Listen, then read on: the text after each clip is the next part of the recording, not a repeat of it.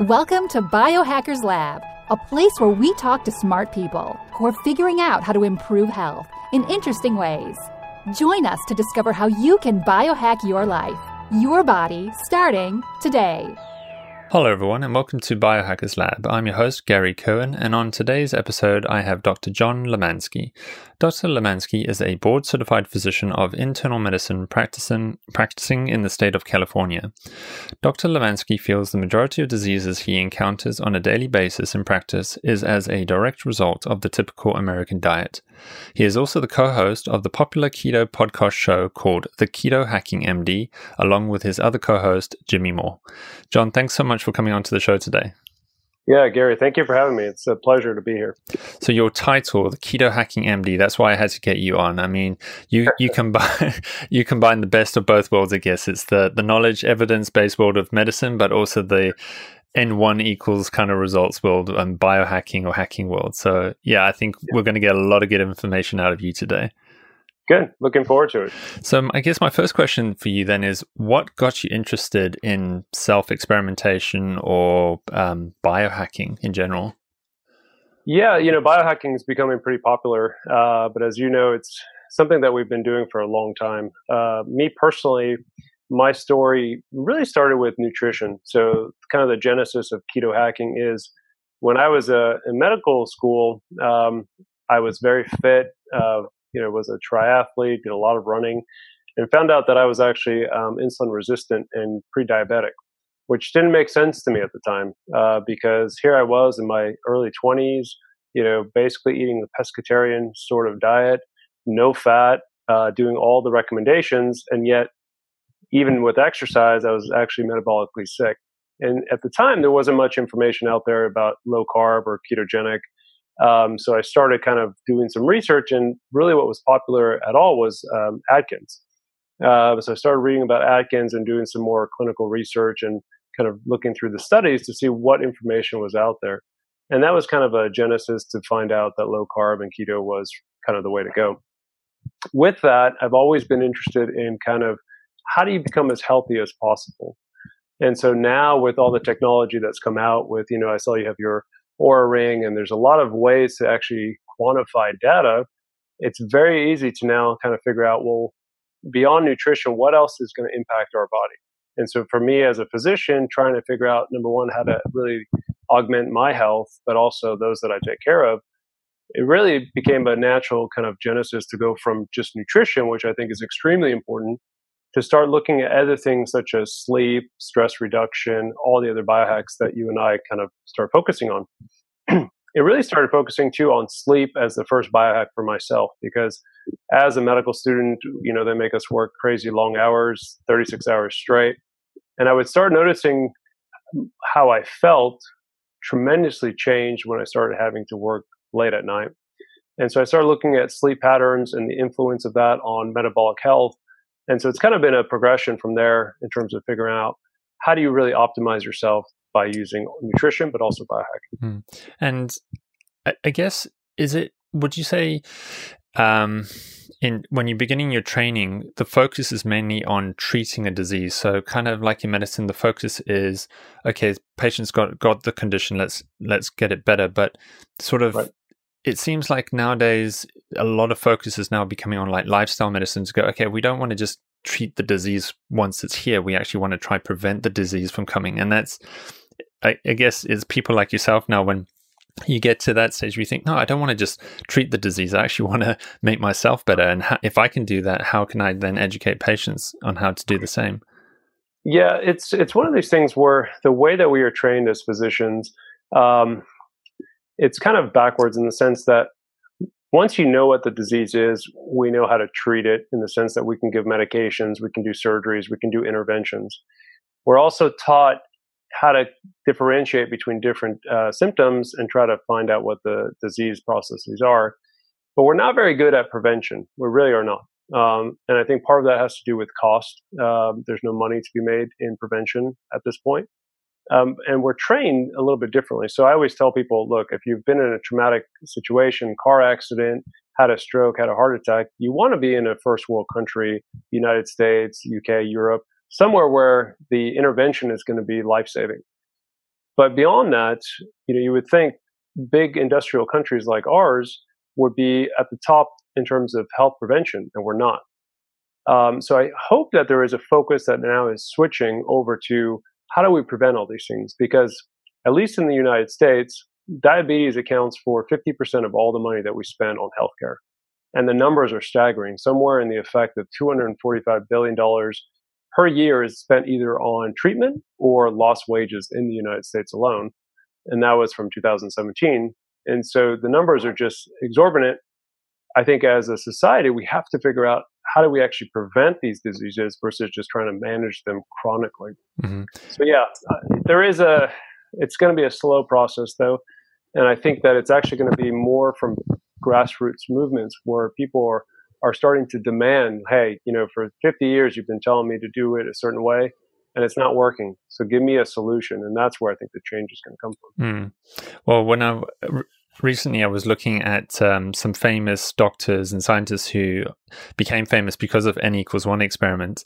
And a classic example was the person who discovered Helicobacter pylori bacteria. Pylori, yeah. And I mean, he won the Nobel Prize, but he had to actually take it to prove the concept. So he had to do an experiment on himself to say, look, I think I figured it out.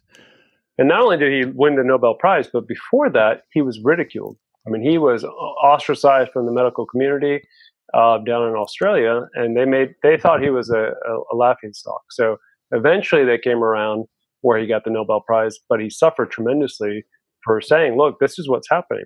And you see that repeatedly in medical history where that happens, because I think it's hard to move the needle in terms of collective beliefs in anything, not just medicine, but anything in society. It's very, very difficult to really change directions. And we see that with saturated fat and the impact that that's had on our health and kind of global perspective of what fat does. So just for anyone listening who didn't know what I just talked about with that bacteria is the thing that causes stomach ulcers is what they figured. So yeah. Interestingly enough, and our thought process is actually changing on H. pylori in the sense that before people would have ulcers and they didn't really know what it was. They thought it was maybe too much acid production. This physician down in Australia said, no, look, it's actually a bacteria. And this bacteria actually destroys the lining and uses the lining of the gut to actually survive. But by changing the pH, it causes ulcers. Now we found that you can have H. pylori and not necessarily have symptoms. So the question is it causative? Is it just there? Is there something else that's changed in dietary or environmental things that have actually made it come to light? Yeah, in terms of what you're explaining, still, initially he was ridiculed for saying that H. pylori is actually something that is real. So let's get into some of your favorite hacks that you've discovered. And I guess nutrition is the big one, as you mentioned there, because that's a foundation that causes a lot of conditions from there. So how would you start a biohacking diet, or where would you begin? Yeah, it's a great question. So obviously I believe in a ketogenic lifestyle, low carb, high fat. But I will say with the caveat being that if you are metabolically healthy, meaning you do not have insulin resistance, you do not have diabetes, you don't necessarily have to be extremely ketogenic or low carb. So that I think is something that is important to understand.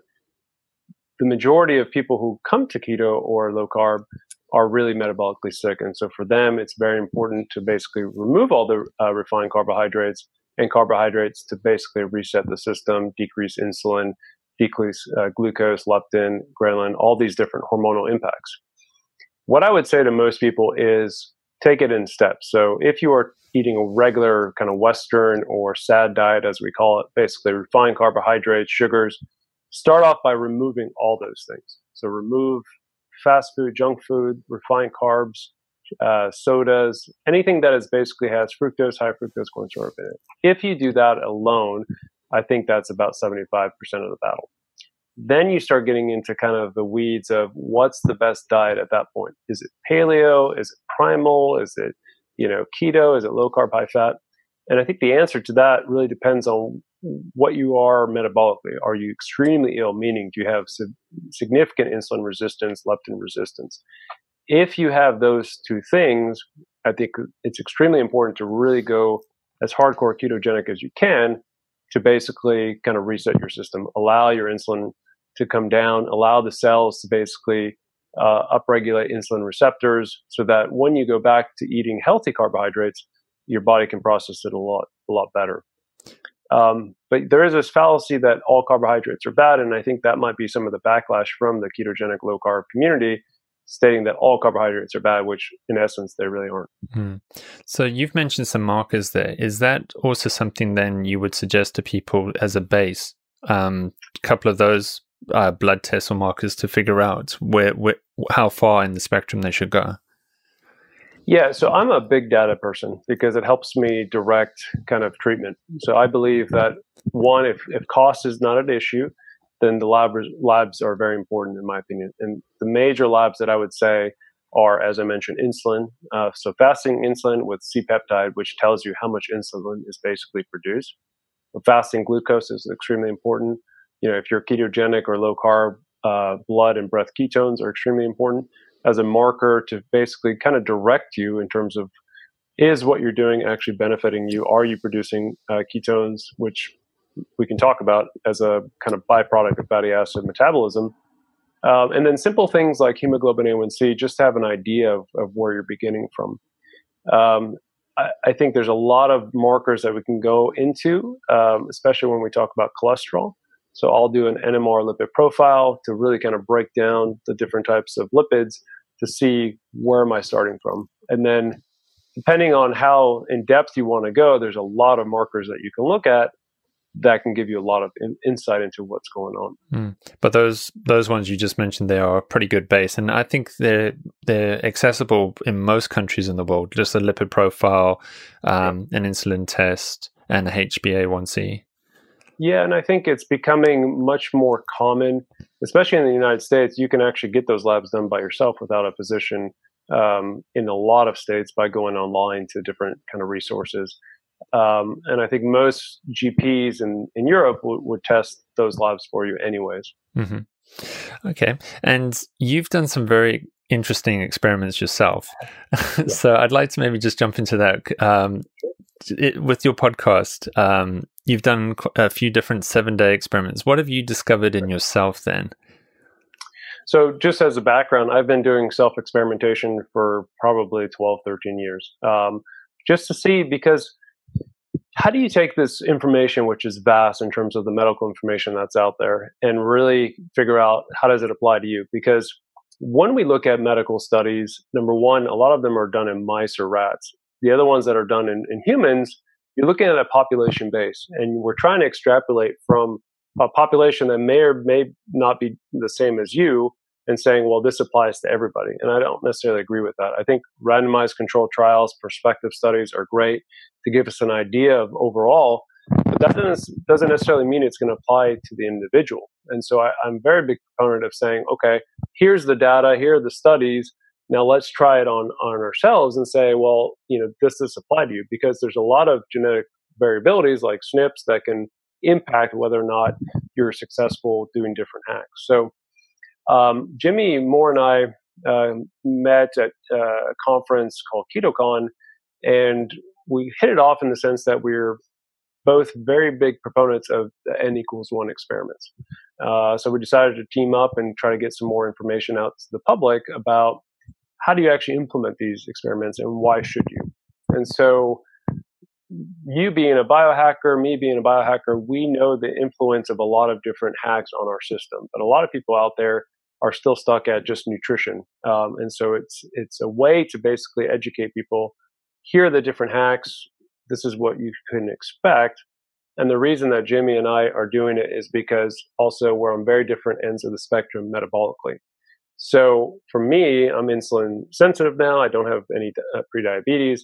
Jimmy is on the other spectrum where he does have insulin resistance, and we respond very differently. So we started off with probably the cheapest biohack, which was a 7-day water and electrolyte fast, to basically show, number one, what's the process as you experience this for people who want to try it. And then to discuss what are the health benefits from short day fast, intermittent fast, time restricted feeding, and then longer term fast. We followed that up with a very high protein experiment, which we got a lot of pushback from a lot of people in the community. But what we wanted to talk about also is this question of satiation and satiety. In the ketogenic world, we think fat is really the predominant macronutrient that causes that. But then on the flip side, there's another camp that will say, well, it's actually protein. And so what we did is we did a 3-to-1 protein to fat ratio, where basically we ate very, very lean protein, had a little bit of fat, and removed all the carbohydrates. And we measured blood and breath ketones, blood glucose, fasting insulin, fasting glucose, NMR lipid profile, and something called HOMA-IR, which is a measure of insulin resistance. And then we just recently finished an experiment where we did 90% fat to 10% protein to also measure those same parameters and see, number one, how do you feel? What's the cognitive impact? And then what happens to the actual lab values, which I thought was very fascinating. Did you get anything that shocked you that you didn't expect? So the fasting one, I've done fasting for quite a while now. I would say probably about 10 years. The longest I've done is 7 days. And I still think that fasting in and of itself is probably one of the most beneficial and cheapest biohacks that we can do.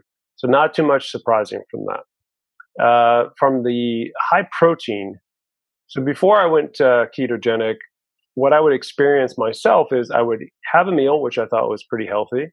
And then post-meal, I would have a 30-minute or so hypoglycemia, which I wasn't checking at the time, but I would feel hypoglycemic, and then I would be starving again.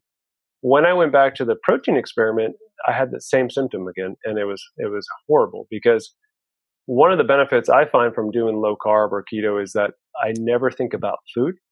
When I'm hungry, I eat, but it's not something that I'm always thinking about. And when I went to high protein, I started thinking about food pretty much all day long. I will say the positive takeaway was that I did start increasing my protein intake a little bit. Before I was about 70 grams per day, and now I'm up to about 90 grams per day. So there was some positive takeaway from that. And then the high fat one was basically what I do normally. So pushing it to 90% fat was a little bit of a challenge in terms of kind of figuring out what I could eat in the ratios. But as far as takeaway from that, I felt great. Ketones were, about where they are. But my co-host had a very, very different experience with the two, which we talk about and I think is very fascinating. So Jimmy actually had hypoglycemic episodes, about 15 episodes during the high protein diet. And also during the high fat diet, he actually had a hypoglycemic episode where he was down in the 40s on his glucose and very symptomatic. I don't know the conversion over to European, but it was in the 2.7, 2.8, I think. Yeah, that's low. Yeah. Very low. And when he was fasting, he was down in the very low 50s, 51, and felt amazing because his ketones were, very high. So we're going to discuss why he had these hypoglycemic episodes on the podcast. And then what we do is we bring in other physicians or scientists to kind of delve into the experiments and why we get results we did. And I know you had Ben Bickman on your show. So we had Ben on ours discussing kind of insulin glucagon resistance. So the takeaway that I get from a lot of these N=1, or I guess in our case, N=2 experiments is that, number one, what is the impact metabolically to people based on their different kind of genetic makeup, but also different metabolic makeup, which I think is very fascinating and can actually give quite a bit of information to the community at large. Yeah. And again, just how you got both of you there who are meant to both be fat adapted, both being on a ketogenic diet for many years, and Correct. Yet you metabolically have very different responses to the same diet experiments. Correct. Yeah. And I think it's because, in the United States, and I'm sure over the rest of the world, our focus on health is really reflected by our focus on weight. And I don't agree with that. And what I mean by that is that, we use weight as the kind of barometer of success. If you drop 50 pounds, you are healthy now. And the reality is that somebody who's done a tremendous amount of metabolic damage to their body is going to have a very, very difficult time actually starting to lose weight. They might get metabolically improved on a ketogenic, low carb, paleo, whatever diet they decide. But as far as the weight, it's going to be much harder for them to lose weight than somebody who's not as metabolically sick. And so Jimmy gets a lot of flack because he still has weight to lose, and people think that he cheats and, he's not really following a low carb diet. And the reality is he is. It just, for him to actually get down on the weight, it's going to be tremendously difficult.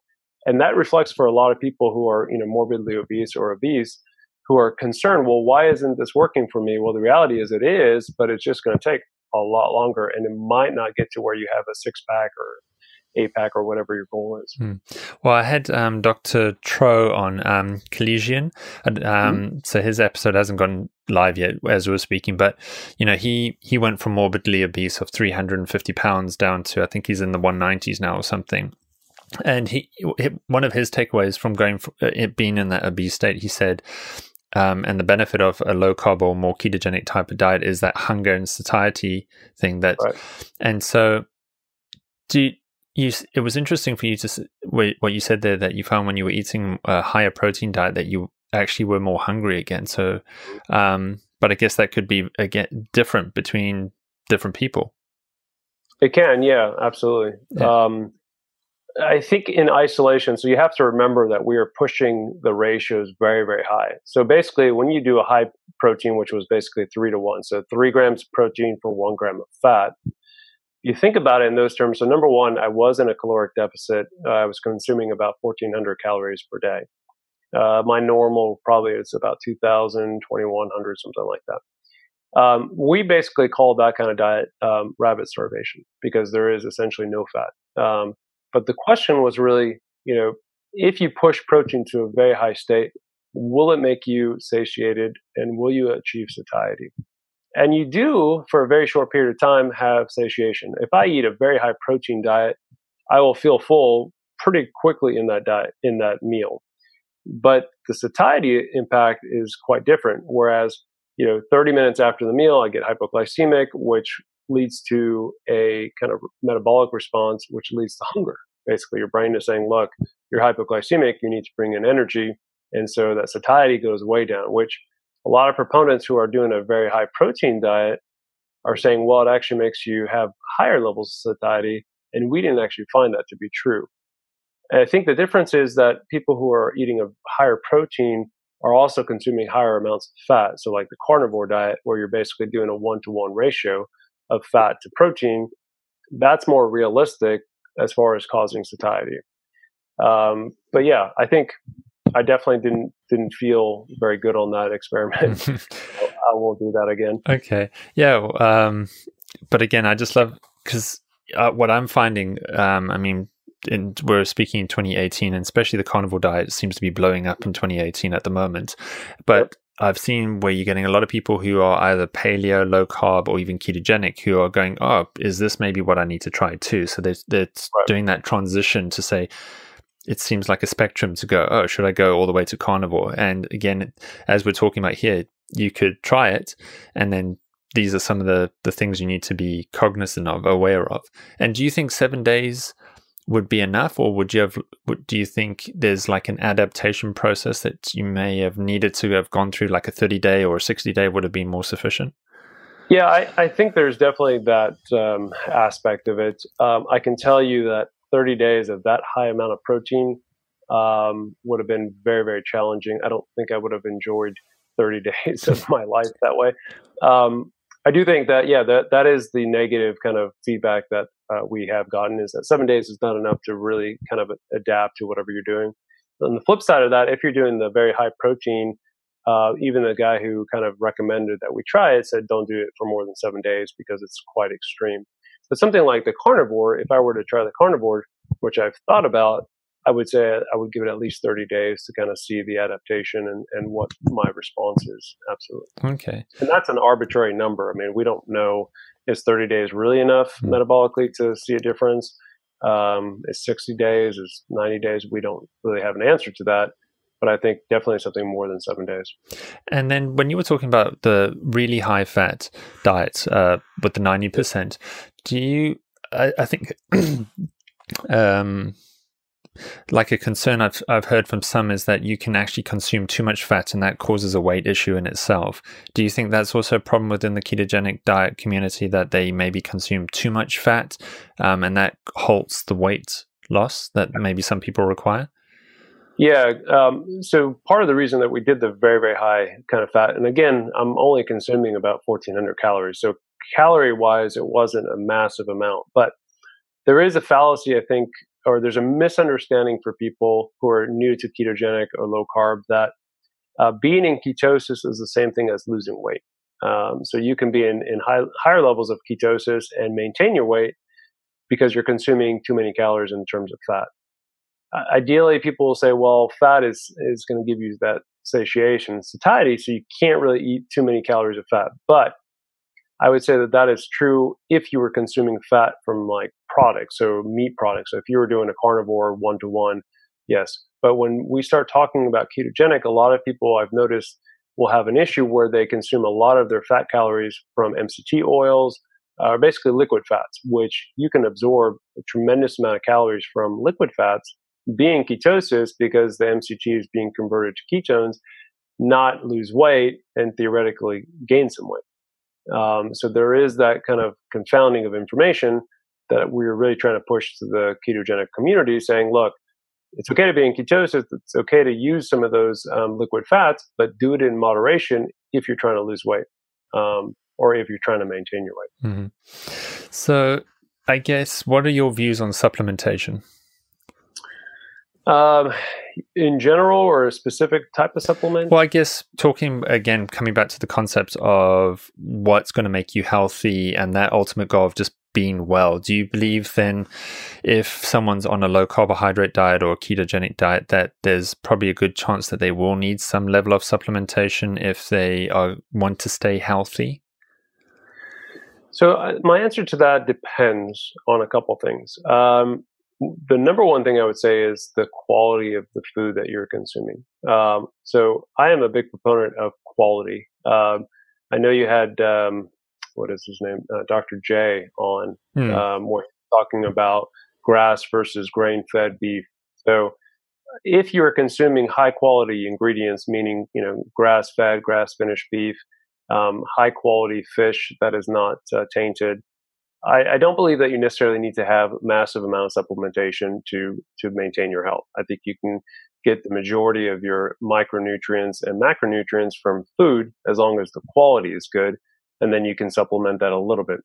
Having said that, it's very, very difficult, I think, to find that high quality source of food. And I spend a lot of my time making sure that what I consume, what I tell people to consume, is coming from those high quality sources. I do some supplementation for myself. So on a ketogenic or low carb, I do recommend that we supplement sodium, potassium. Magnesium is a big one that I think most people are deficient in. I do a high quality fish oil supplement, and I do some NAD supplementation for myself. Sometimes I'll throw in some zinc supplementation in a cycle. But in general, I think if you're going from a Western or, very high carbohydrate, refined carbohydrate diet to all of a sudden now you're consuming something that is higher quality ingredients, then I don't think you necessarily need to go crazy with the supplementation. Yeah, and as you said there, I guess there's going to potentially be some supplements that you might feel, okay, if in my case, I want to do this more longer term, it's something that I just feel better on, or there's going to be like cyclical ones. There's going to be periods where you're going to supplement for a period of time for whatever reason, just to boost it up, you feel good, and then you don't take it again. Correct. And you have to be very careful in terms of supplements because, at least in the United States, they're not regulated by the FDA, meaning that you don't really know what's in them unless you know the source, and it has to be a good quality source.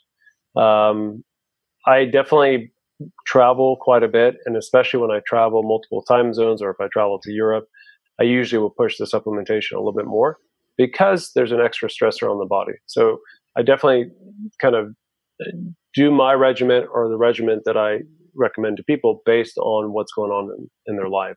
If there's more metabolic stress, mitochondrial damage that I could anticipate, then I'll push the supplementation a little bit stronger. So molecular H2, things like that, will be added, but not on a consistent basis where you're taking it every day.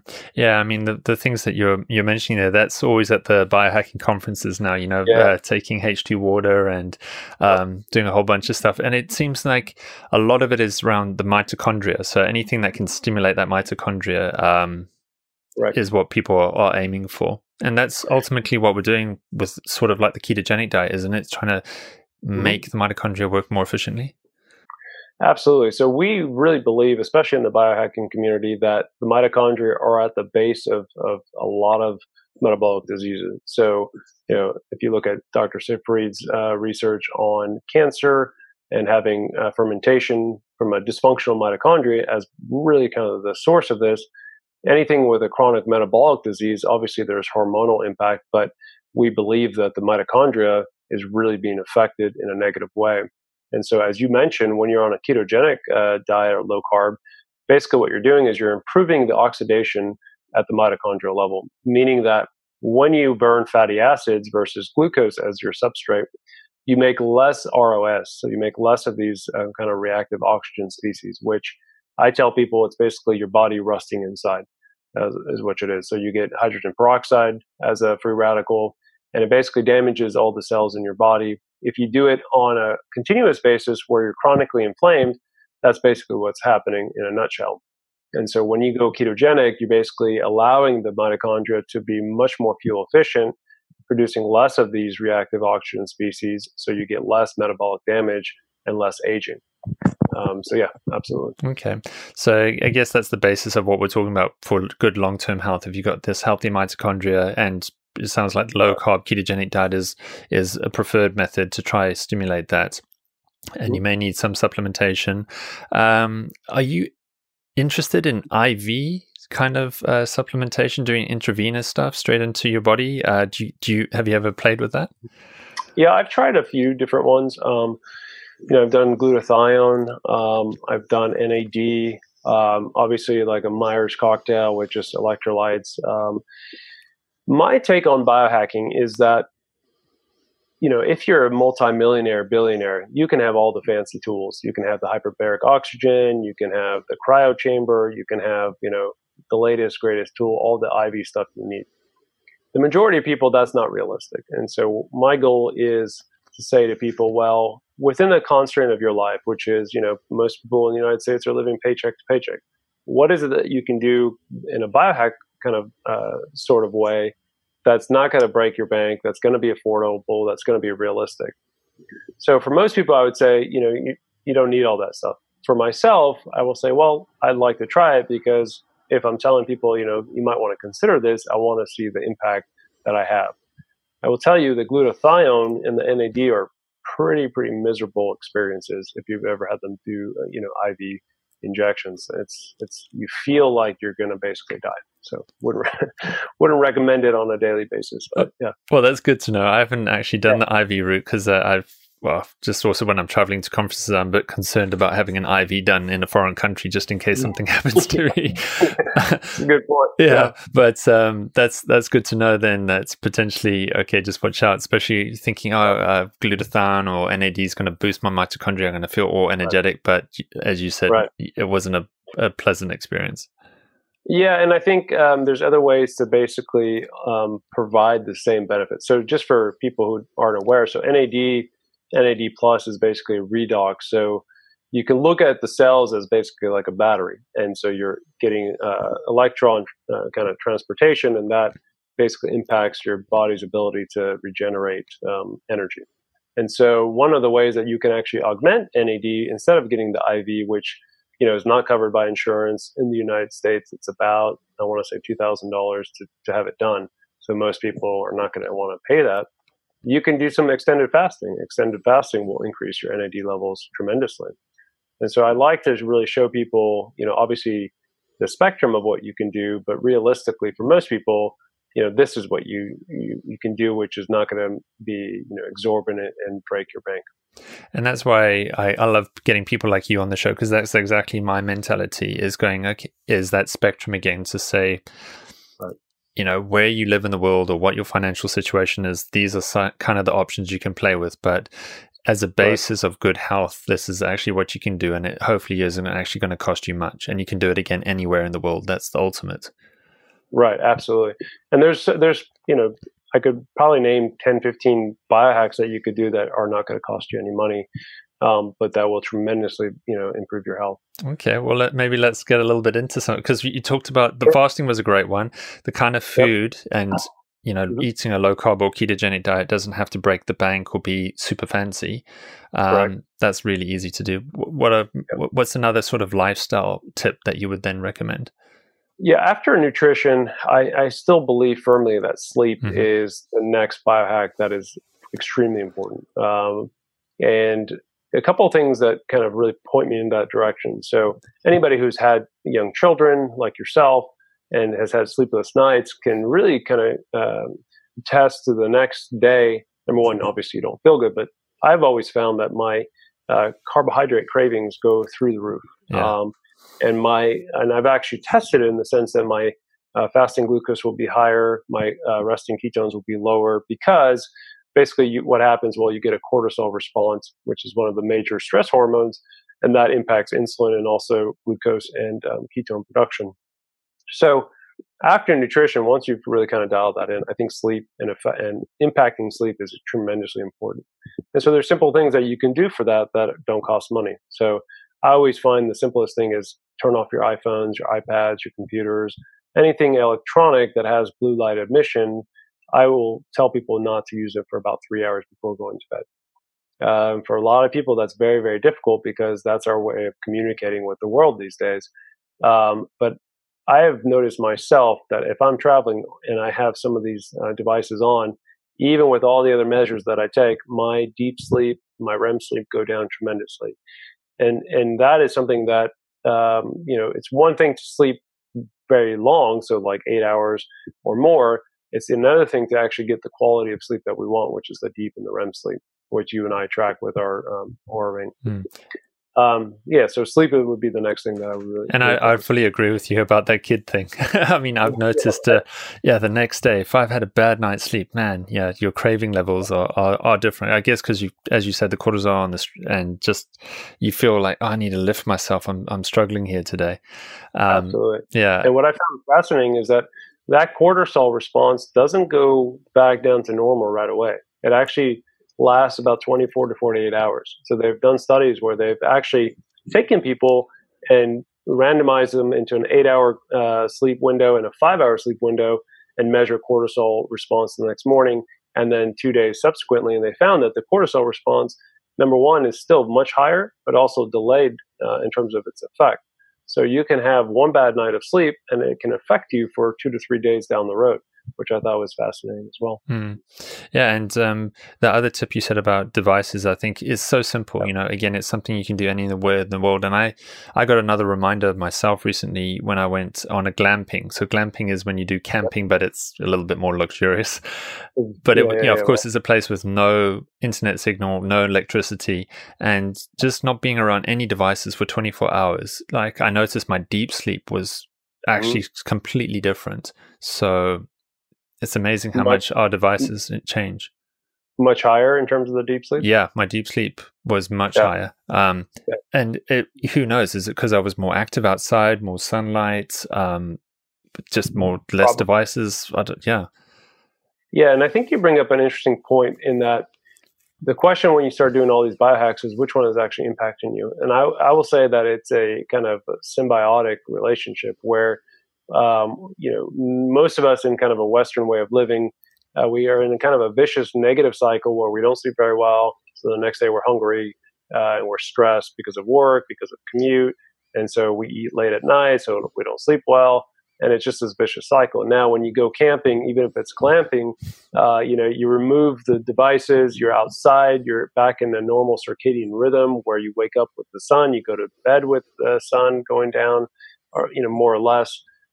Because there's so much research coming out now, especially from the Salk Institute, where they look at circadian rhythm and its impact. So every organ in your body, we know now, has its own circadian rhythm, which basically controls how the organ functions. And even something as simple as the pancreas, if you eat late at night, it actually suppresses melatonin production from the pancreas, which who would have thought that would happen? Right. And when you have suppressed melatonin, you don't actually get those deep sleep and the REM sleep that you and I were talking about. So all these things become kind of symbiotic and they interact together. So either in a positive or a negative way. So I agree with you, especially with the camping. I sleep like a baby when I go camping or I'm away from technology. Yeah, but I just think that tip that we're talking about here, because I always try and envision, I guess, tough case scenarios. Someone who lives in the center of New York in a multi-story building high up, they're inundated with EMFs or just the environment and the food quality sourcing issues and stuff. But it's just like someone listening to us right now, like in that situation, how can they improve their life? And I think already you're showing things that even someone in an apartment in New York can do. Right.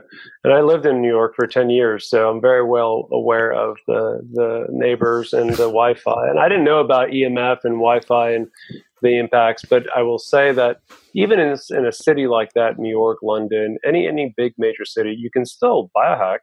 You can still improve your health. Will you get to the point of health as somebody who's in the middle of Iceland? Probably not. But then again, part of my kind of focus on biohacking is making it applicable to real life. So it's great to be a nomad in the middle of the Canadian wilderness, with no technology. But the reality is that most people cannot and do not want to do that. They want to biohack. They want to be healthy. So how can you do that? So like in a major city like that, well, you can go to the park. Are you going to be away from EMF, and especially with 5G coming out? Probably not. But you can ground yourself. You can get some sun exposure. You can work on your water, the water that you drink, by doing some filtration. You can exercise. So there's a lot of things that you can do to really kind of augment your wherever you're living and still be relatively healthy.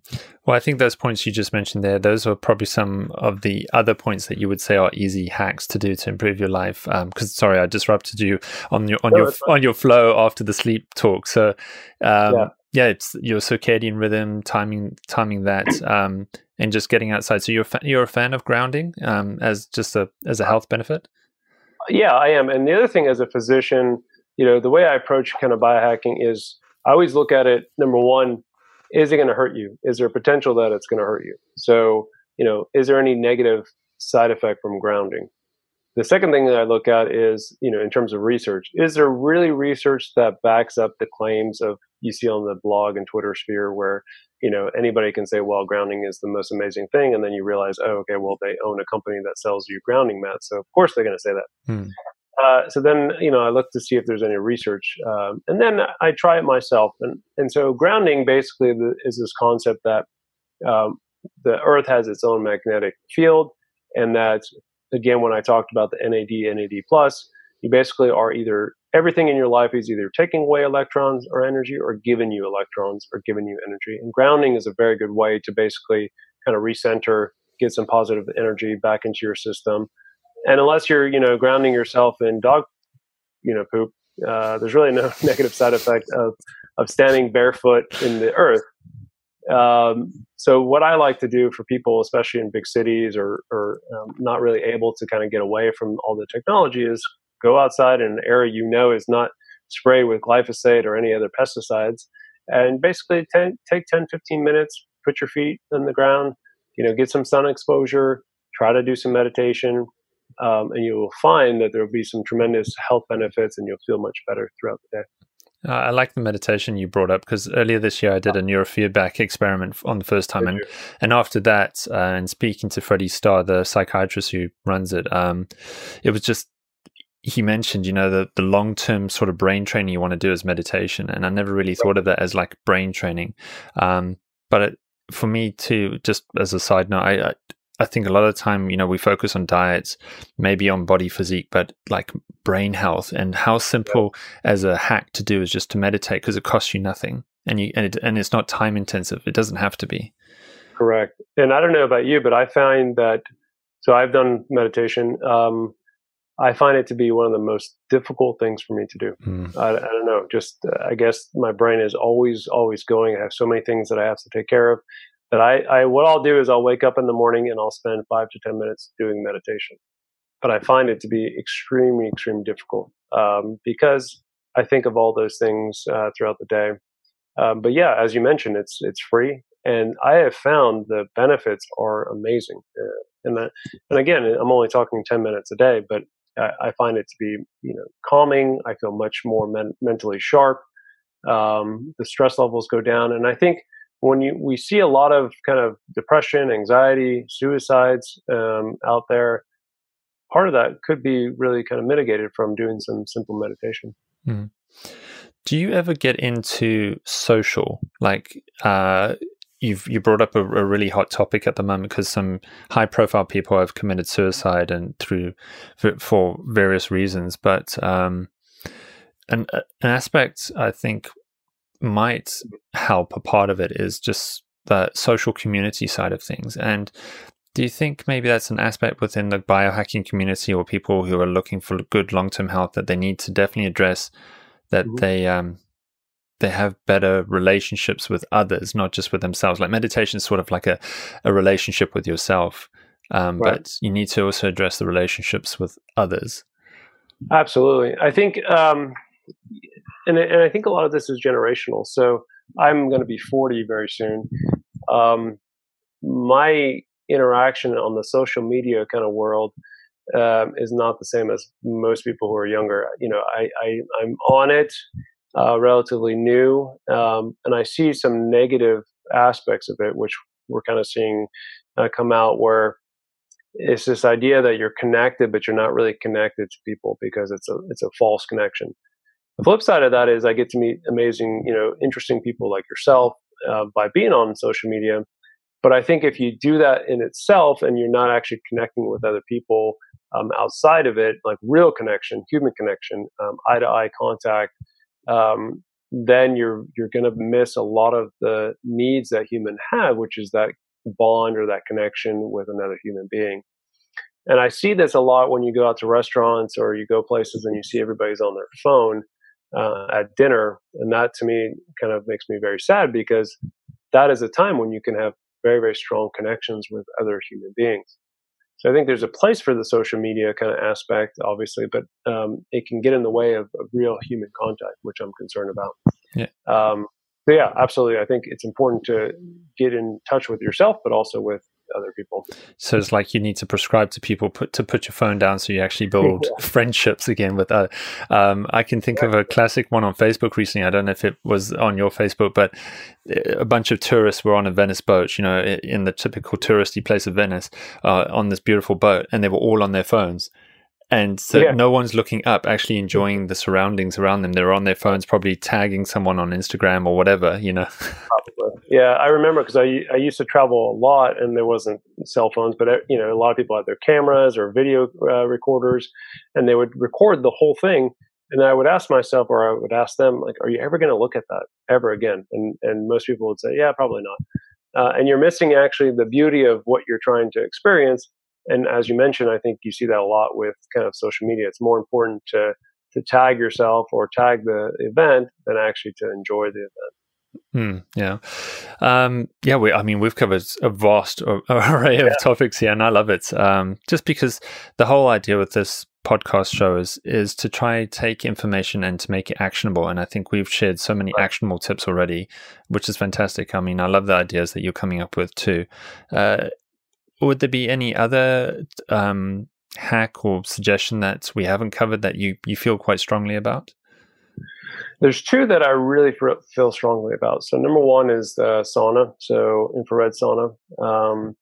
Number two would be cold therapy, so cold thermogenesis. Those two are extremely important in my opinion. They're big topics. I don't know if we can go into depth in both of them, but just briefly, I would say that the benefits, as we mentioned before, on the mitochondrial level, are tremendous for infrared sauna or any sauna to that effect. It's very important for brain health. So a lot of the studies looking at depression, anxiety, infrared or sauna use actually is tremendously beneficial for that.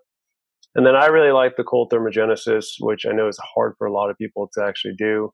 But I find that the brown adipose tissue kind of activation, the impact on mitochondria, the impact on autophagy and mitophagy is tremendous. And there's a way that you can kind of measure that, which I do, which is called the phase angle. And so I'm kind of throwing out some big terms, but basically, not only do you want to have a lot of mitochondria, you want to get rid of the mitochondria that are not functioning very well. And that's called mitophagy. Basically, you kill them off. And there's ways that you can do that. And we've talked about quite a few of them. So fasting, being on a low carb kind of way of eating, Sauna does a tremendous amount of that, and cold thermogenesis will also do that. And it'll impact your sleep, which is important, and it will decrease your cortisol and cortisol production, which is also important. So, as I mentioned before, all these things basically work together, either positive or negatively. And so I try to do as many of these hacks, kind of stack these hacks, so that I get the maximal benefit of all of them combined. So when it comes to sauna, what have you found out? Because, you can either just get a hot sauna or you get infrared saunas with lights and that. Have you found anything particular then that you would, as a quick tip to people to say, if you're going to go the sauna route, that look for X, Y, or Z? Yeah, I personally have an infrared because I think the benefits are much better than your routine sauna. Having said that, again, most people from a cost perspective, if you go and join a gym, most gyms are going to have either a wet or dry sauna. So those are actually quite beneficial. It's really, if you look at the studies, and most of them are coming from Finland in terms of cardiovascular and cerebral vascular health, you have to do it for at least 19 to 20 minutes 4 times a week. So you have to be consistent in it. The other thing that one of the hacks that I kind of use is I will use the sauna after I work out. And so that'll actually boost growth hormone and testosterone production quite a bit, especially if it's infrared. And so not only do you get benefit because, number one, I usually will be fasted. So as I mentioned, I stack a lot of these hacks. So I will go fasted and do a workout, mostly strength training, and then I'll follow that up with a sauna. And so number one, you're fasted, so you've burned through your glycogen stores. So your muscles are really using fatty acids or your own fat stores for energy.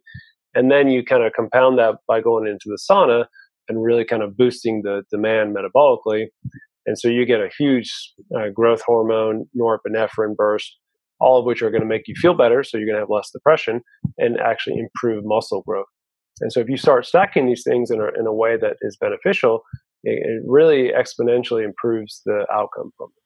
I love that. I mean, that's such an actionable tip again there, where I can think you join a gym, the gym has a sauna, I've got a friend in Finland and they call it sauna, or so they've got a different way, Finnish way of saying it because they've all got that. But yeah, just the idea of, okay, this is how you want to go to gym, do your gym workout, but it's just time efficient too. What you're talking about there is a key aspect that I think a lot of people don't think about sometimes, is that, okay, it's nice to do all this stuff, but how do I actually fit it into my working day?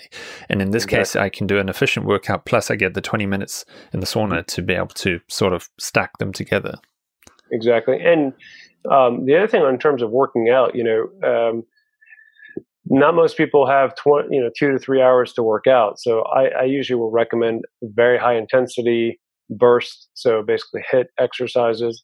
And do it in a cycle so that it really doesn't take more than 30 minutes to get, the benefits that you need. Again, kind of thinking about time, because, as you have children, jobs, commute, time becomes extremely difficult to have. So yeah, I can probably within an hour and 20 minutes get everything that I need to accomplish and then be set for the rest of the day. And so the cryotherapy, the cold thermogenesis stuff, when do you incorporate that into your week or your day? How do you schedule that? And any tips on that one? Yeah. So when you talk about cold thermogenesis, obviously cryotherapy is very popular. Again, from a cost perspective, it's okay to spend $60 per session, but the flip side is you can also do something as simple as, if you live in an environment where it's very cold, you can go into a lake or into a pool. What I will do is, because I travel a lot, is I will just do ice baths in the hotel, and I try to time my ice baths usually before bed, so 30 minutes, 20 minutes before bed, because it'll drop my core temperature, and I will find that actually impacts my sleep very, very positively, where I'll have much higher deep and REM sleep. So basically, in a typical day, I wake up pretty early, 4:30. I go work out. I'll hit the sauna after that. And then, whatever my day entails. And then about 30, 40 minutes before I'm about to go to bed, I'll do the cold thermogenesis and sleep very well. Wow. Okay. So you've got loads of ice in a hotel room and you're going for it. So basically, I broke a few ice machines in my day just from taking all the ice, but And a small little tip on the cold thermogenesis, if you're going to do it that way in a bathtub, in a hotel or whatever, I usually tell people put the water in first, so as cold as possible, and then get in and then dump the ice in, because it'll be much more tolerable that way versus putting all the ice in and then trying to tiptoe into it, which is probably one of the more painful experiences you could have. Yeah. I recently watched a documentary on Wim Hof and his method there. And I just was thinking, when you jump into a frozen lake, and that shock, especially when it goes past the belly button. It's always the belly button issue. Yeah. It's put your arms up and So if I do it that way, I tend to do much better. So I'll just stack the ice next to the bathtub, get in, and then just start dumping. Okay. And much more tolerable. Great tip. Well, John, you've shared again so many cool things and lifestyle tips that anyone can do anywhere in the world, and thank you for doing that. Yeah, of course. For anyone listening now, what are the best ways that they can keep up to date with you, follow you, or even potentially consult with you if they can? Yeah, so I'm on social media. I've been on social media, John Lemansky MD. I'm starting a new kind of side component called Biohack MD. www.biohackmd.com, and on YouTube, we're basically trying to highlight everything that you and I have talked about today. So very similar in terms of all the different biohacks that are out there. How can you actually do them in a way that is cost effective, but also what's the health benefits of it? So people can go to my YouTube channel and see some interviews with people in the know. And then, I'm on social media, so feel free to reach out. I cannot answer medical questions, so I get a lot of medical questions, but I'm happy to engage and kind of talk about biohacks and nutrition. Fantastic. And again, I'll link to all of this in the show notes for anyone who's listening. So again, thank you so much for your time today. It's been fantastic. I'm so glad I got you on. You've dropped some amazing knowledge bombs today and so actionable. So thank you again. Yeah, it was my pleasure. I will say, I've been a big fan of yours for quite some time, so I love your interviews, and so it was an honor to be on.